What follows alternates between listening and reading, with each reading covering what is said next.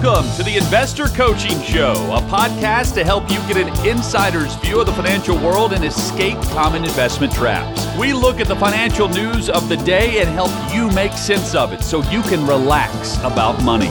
And here's your host, Paul Winkler. All right. Back here on the Investor Coaching Show, Paul Winkler. Talking world of money and investing, and the financial world is in a really interesting place right now, and I've got a lot of talk about some of the things I've been talking about for quite a while. Actually starting to see more people talking about some of these same things, which is about time that they're actually doing that. Now, one of the things that I've been talking a lot about is making sure that when you invest that you're really, really broadly diversified. Now, there are time horizons when it comes to investing, as I've talked about here. You know, let's say if I need all my money back and I'm going to spend every dime of it inside of a year, inside of 2 years, it has no other good place for it to be, in my humble opinion, other than in like cash type investments. Now, CDs can be a little bit problematic because you have back-end surrender penalties. So if I know exactly when I need the money, I'm going to need it in exactly 6 months, then maybe a CD might make sense because it will mature in 6 months and then I can pull it back out. But, you know, if it's an indeterminate amount of time before I might need it, money market accounts or some kind of high-yield savings, sometimes you'll hear them referred to, might be an okay place for something like that. Now, let's say if I've got 1 to 3 years, well, I might be somewhere in the neighborhood of 75% bonds.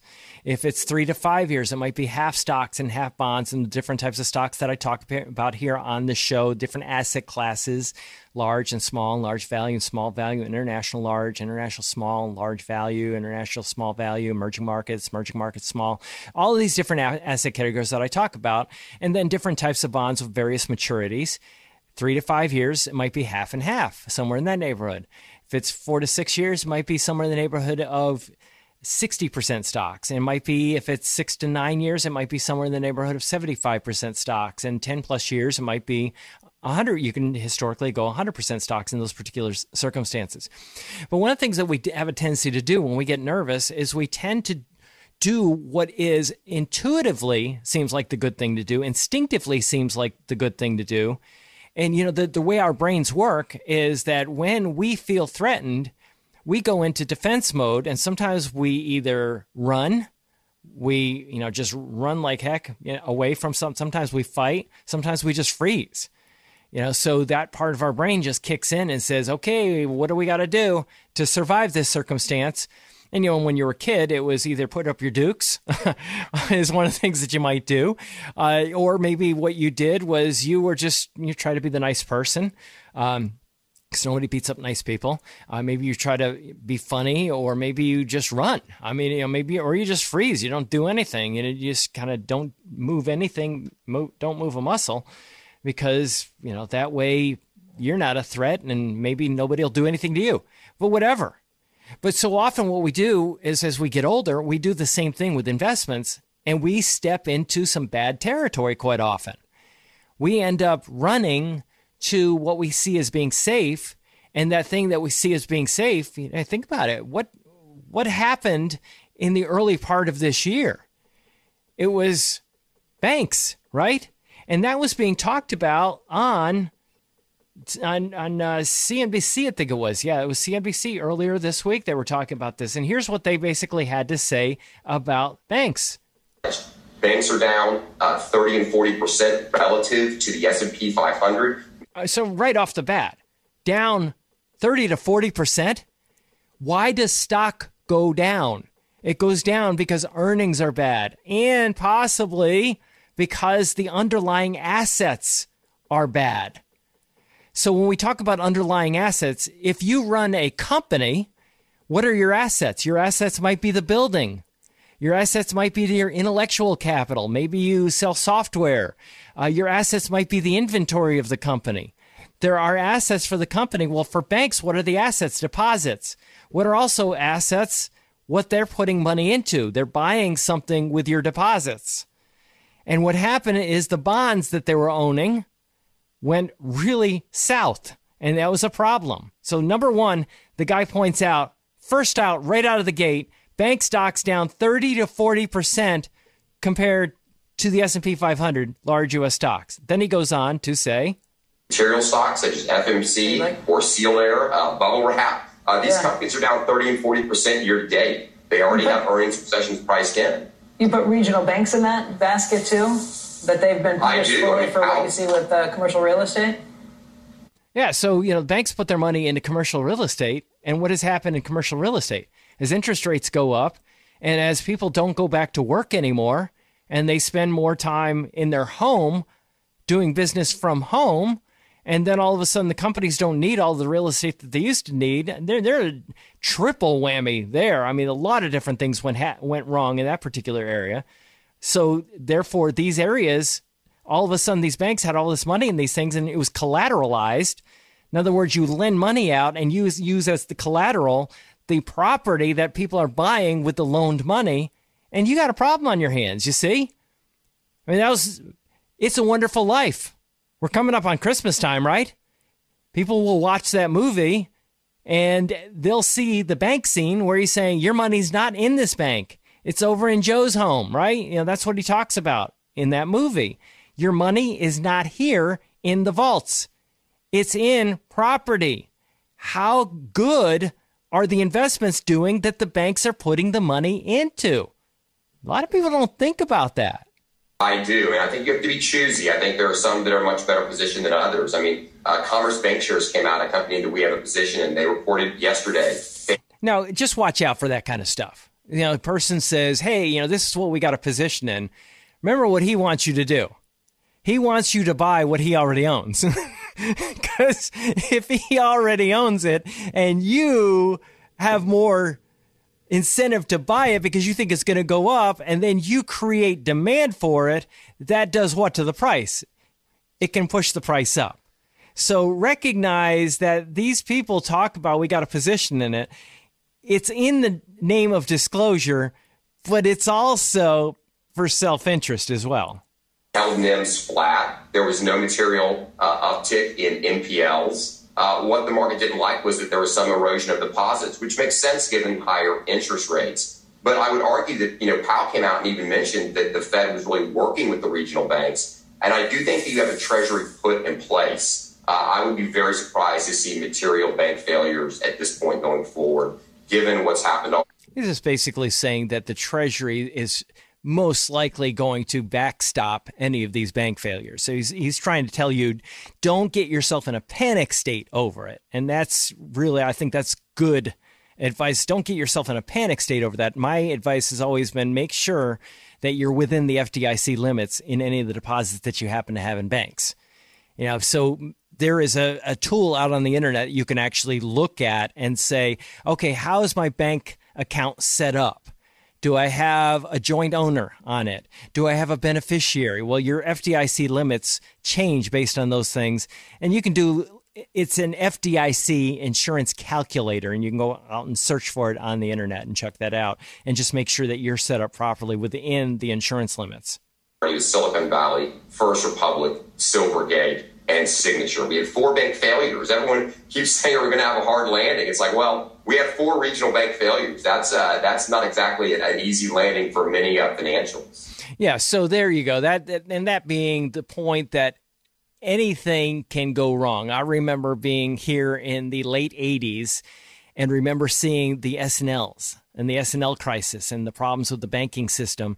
And people were just going, well, man, what do I do? My money is locked up. And it doesn't mean that your money can't get locked up.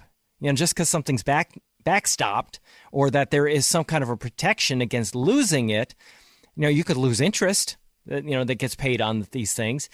You can, and the insurance companies, the same thing happened. There were a lot of insurance companies that ran into some serious problems. Look up insurance company bankruptcies throughout history and how long people had to sit there waiting to get their money back because an insurance company had problems. So just recognize that when I go and concentrate risk and I put too much money in any particular area, whether it be cash, whether it be individual stocks, whether it be asset classes, maybe in technology or in, let's say, certain sectors or anything, I mean, literally, you put too much money in any one area and you can run into some serious problems. That's why we want to really diversify really broadly, because there is no such thing as safety. Safety is a relative term. When we look at safety, we look at, for example, throughout history, the number of things that have gone for many, many years with no returns.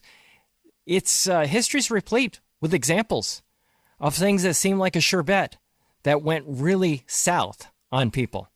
So just recognize that. I've had people come in and they have dividend-paying stocks. This company's been paying dividends forever. And I'm going, yeah? What happens when all of a sudden their business model fails, or what they sell, there's no demand for it? You might have a real problem on your hands.